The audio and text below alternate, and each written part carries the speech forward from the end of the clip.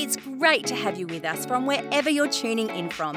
For more information about Elevate Church or to contact us, head to our website elevatechurch.me and take us wherever you go by downloading our Elevate Church AU app. We hope this message inspires and helps you to take your next steps in your journey.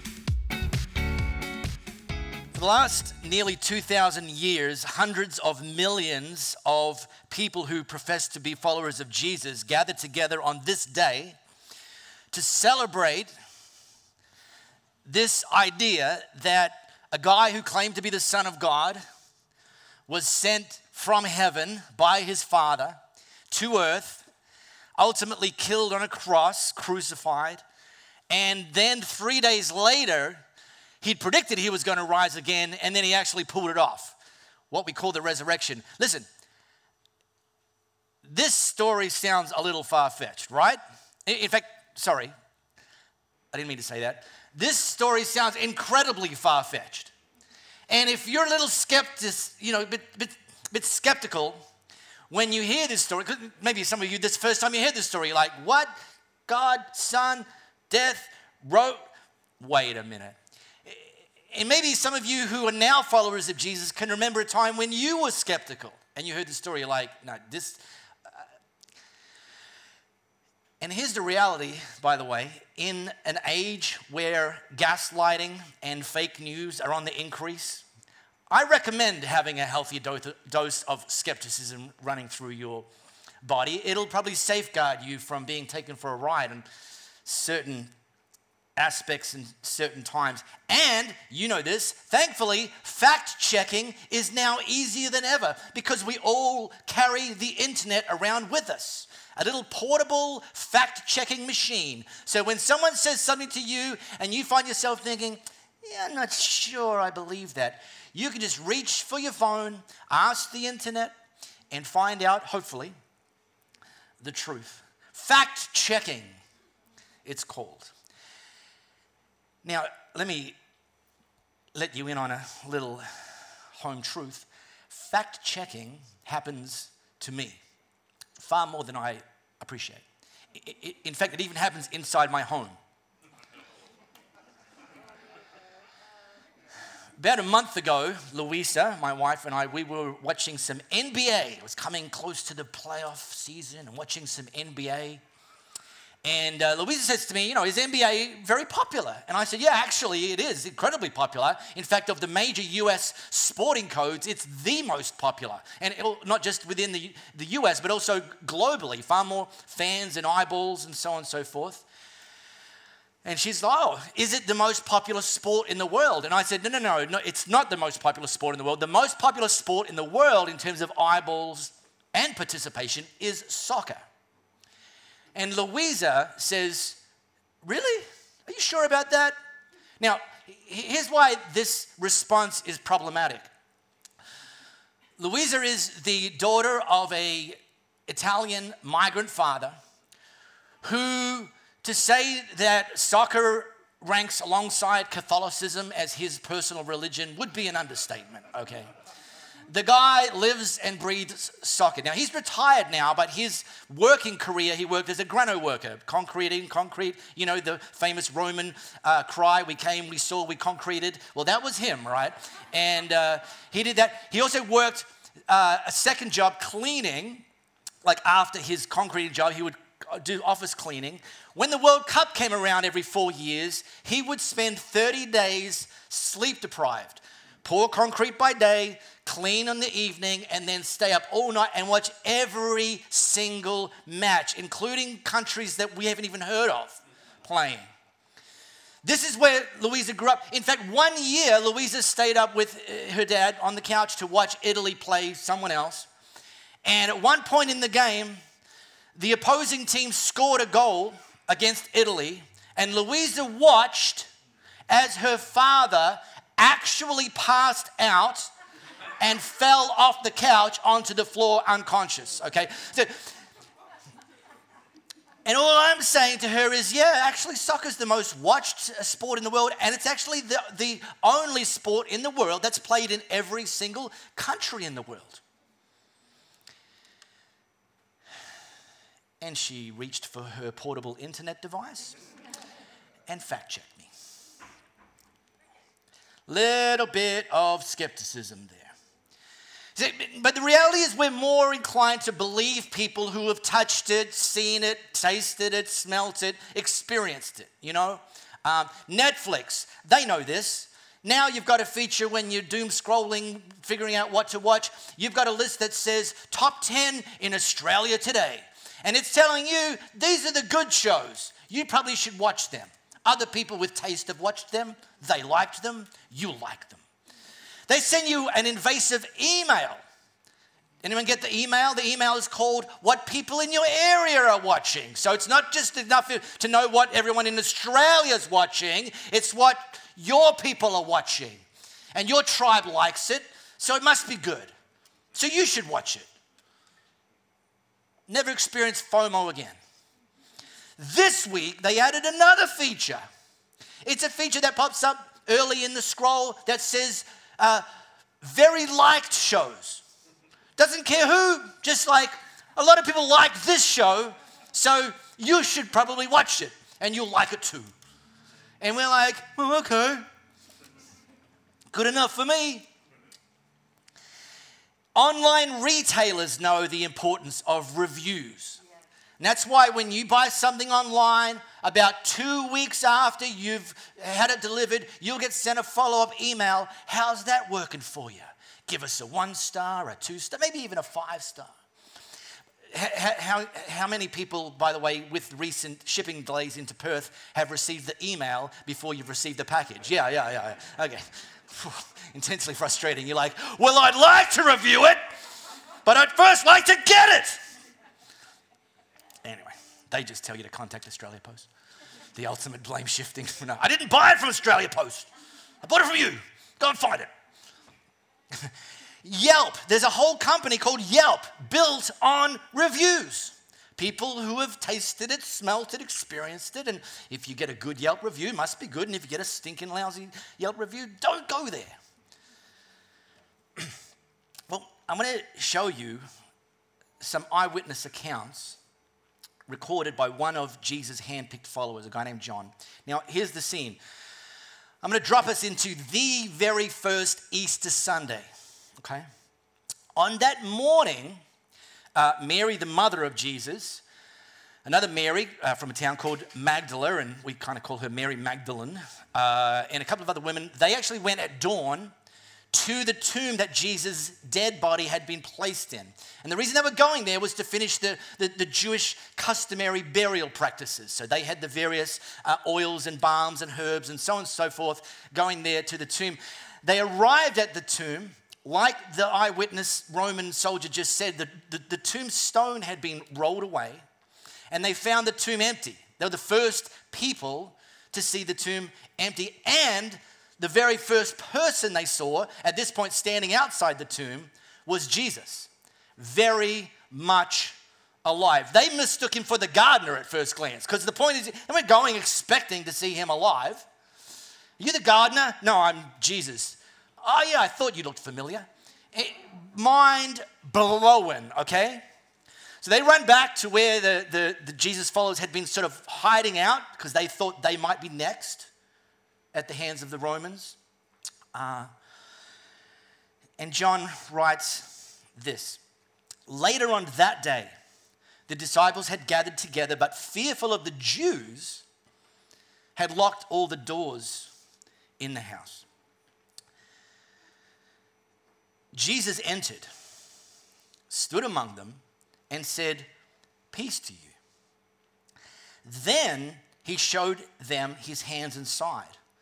And the disciples, which, just a spoiler, this is one of the most understated answers in the whole Bible.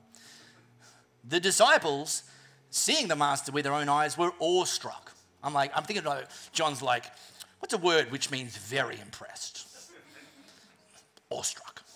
Well, Jesus repeated his greeting, "Peace to you. Just as the Father sent me, I send you." But Thomas, sometimes called the twin, one of the 12 that Jesus had handpicked, was not with them when Jesus came. Eventually and ultimately, the other disciples told him, "We saw the Master.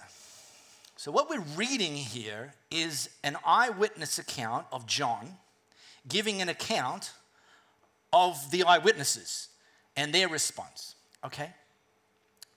With one exception, Thomas. For some reason, Thomas was MIA, and we don't know why. I think a clue might be the fact that Thomas, whilst the others were fearful, I wonder if Thomas was just so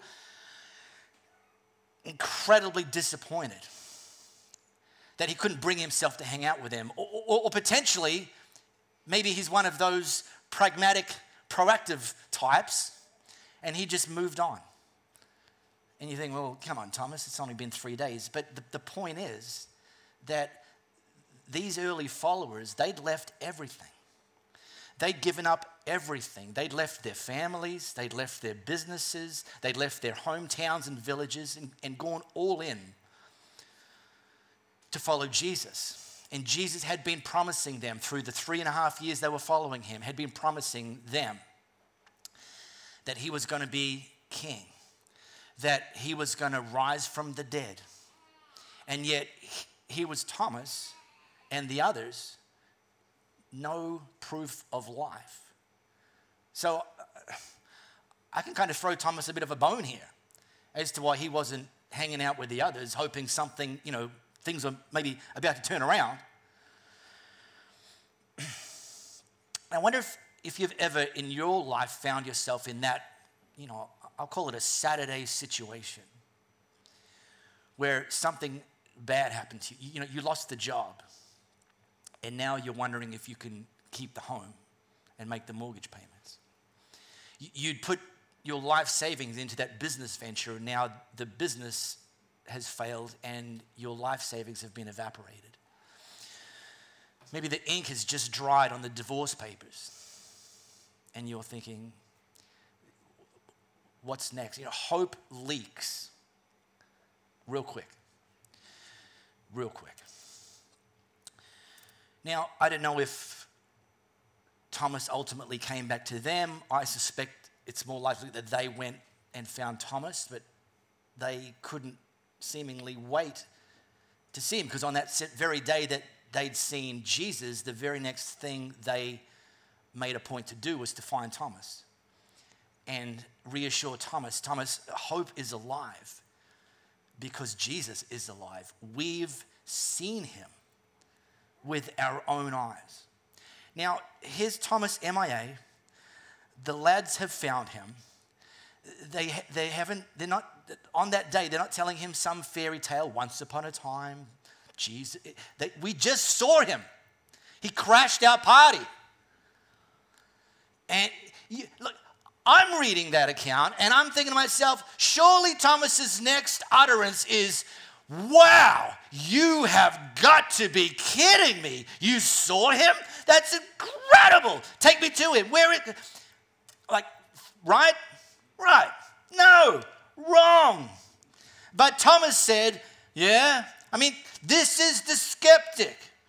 Unless I see the nail holes in his hand, put my finger in the nail holes, gross, and stick my hand in his side, grosser, I won't believe it.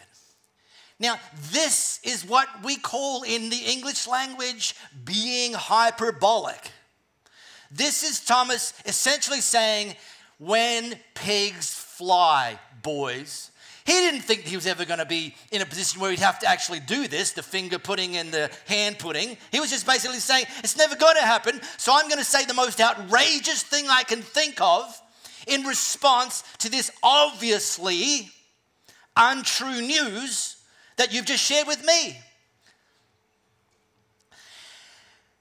And it's for this very moment and from this day forward, for nearly 2,000 years, that we threw Thomas under the bus and we call him Doubting Thomas. Your mum's probably said it to you. Don't be such a doubting Thomas. Poor old Tommy. And here's the thing. If I were God, I would have sent Jesus now, not 2,000 years ago. Because if Jesus came back from the dead now, I'd just get my phone out and I'd take a picture and I'd send this to Thomas. I'd go, look who just showed up. And he'd be the, it's a deep fake. It's a deep fake. Well, let's take a group photo. No, you could have just photoshopped him in there. All right, Thomas, let's FaceTime him. Jesus, come here. Hey, Thomas, what's up? Right? And then we could have recorded videos and they could have been put on YouTube and then quite a few million views, quite a few likes, show up in your scroll. But no, we don't have that. We only have the written accounts of eyewitnesses. But here's the thing. That's how history has worked until Steve Jobs invented, allegedly, the iPhone.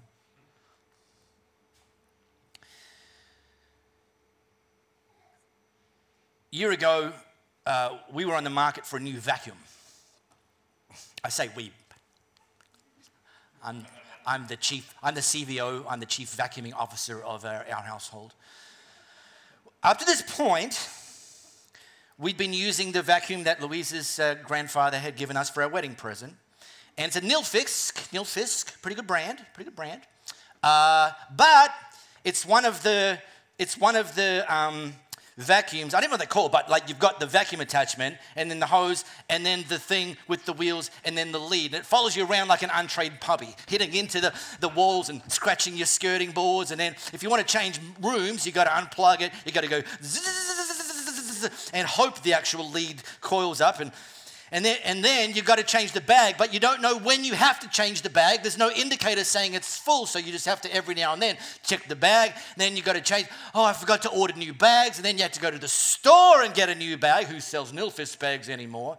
I'm thinking to myself, surely a lot has changed in the world of vacuuming technology in over 20 years. And then I remembered stick vacuum. Cordless, bagless stick vacuum. And I remembered Dyson. I've heard of them. So I go on to my internet machine and I start researching Dyson stick vacuums.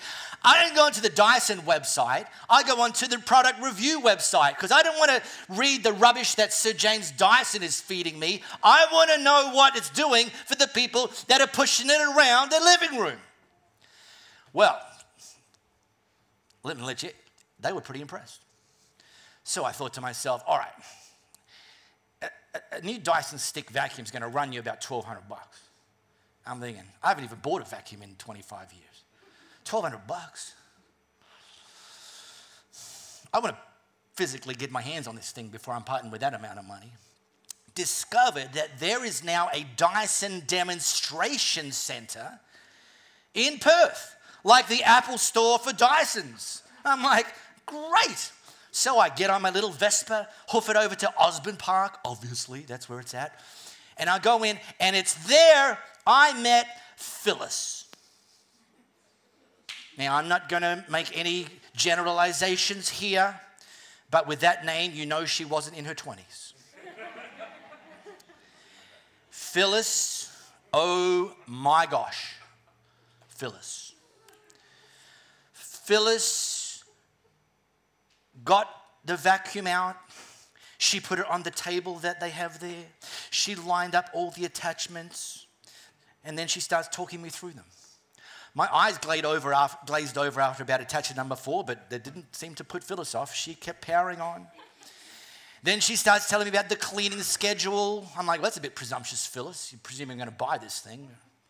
Then on the floor, they've got like different flooring laid out. So she starts chucking Fruit Loops down on one floor. She starts shaking sand onto the carpeted section. And then she gets the different attachment, and boom, I've never seen cleaner floors. I'm telling you, I didn't write a product review. I bought that thing. I was going to buy 2. I mean, I was going to buy one for everyone I know. I mean, I didn't write a product review because it seemed like I wrote Sir James Dyson an email saying, I've just found the next CEO of Dyson. Her name's Phyllis, and you can find her in the Aussie Park store, mate. Unbelievable. I literally, after the Fruit Loops went on the floor, I said, listen, Phyllis, I've seen enough. You can stop now. I'm going. I'm taking it. Don't even put it back in the box. I'm putting that thing to work the second I walk through my door. On the Vespa, under the arm. Probably shouldn't go on the freeway at this point. Anyway.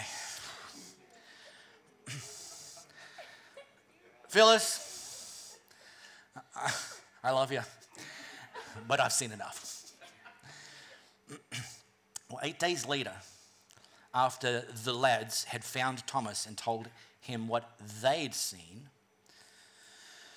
his disciples were again in the room. However, this time Thomas was with them.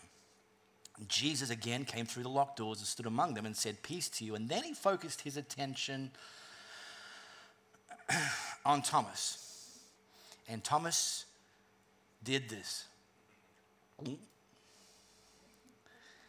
Take your finger and examine my hands. Take your hand and stick it in my side. Don't be unbelieving, believe. And Thomas said, my master, my God, I've seen enough. And Jesus said, yeah, you believe because you've seen with your own eyes. And then he includes us in his next statement. Even better blessings are in store for those who believe without seeing. Now, let me just land this. I got to get home to vacuum. All this Dyson talk's got me worked up. I'm inspired. I'm motivated. Let me just as we finish, or I finish up, let me just double click on a few things from this. Number one, Jesus didn't call Thomas doubting Thomas. Jesus didn't teach him. I mean, peace to you. Then he focused his attention on Thomas, and the Jaws theme music started in Thomas's mind. And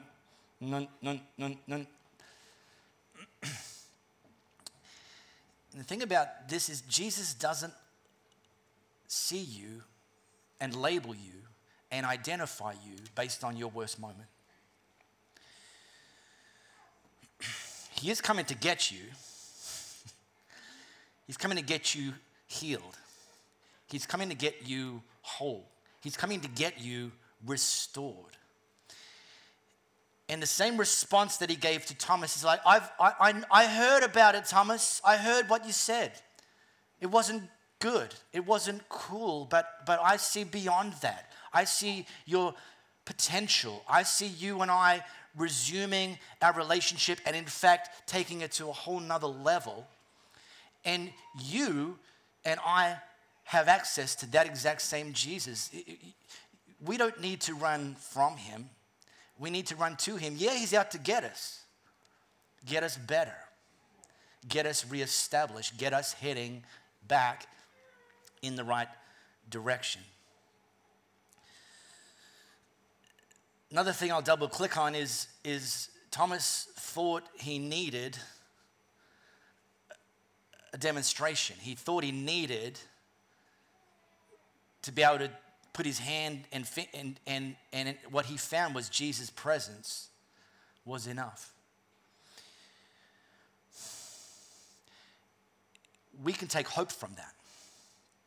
We can be in our own despair, in our own darkness, in our own Saturday situations, and know that if we invite Jesus, if we turn to him, his presence will change everything. And then finally,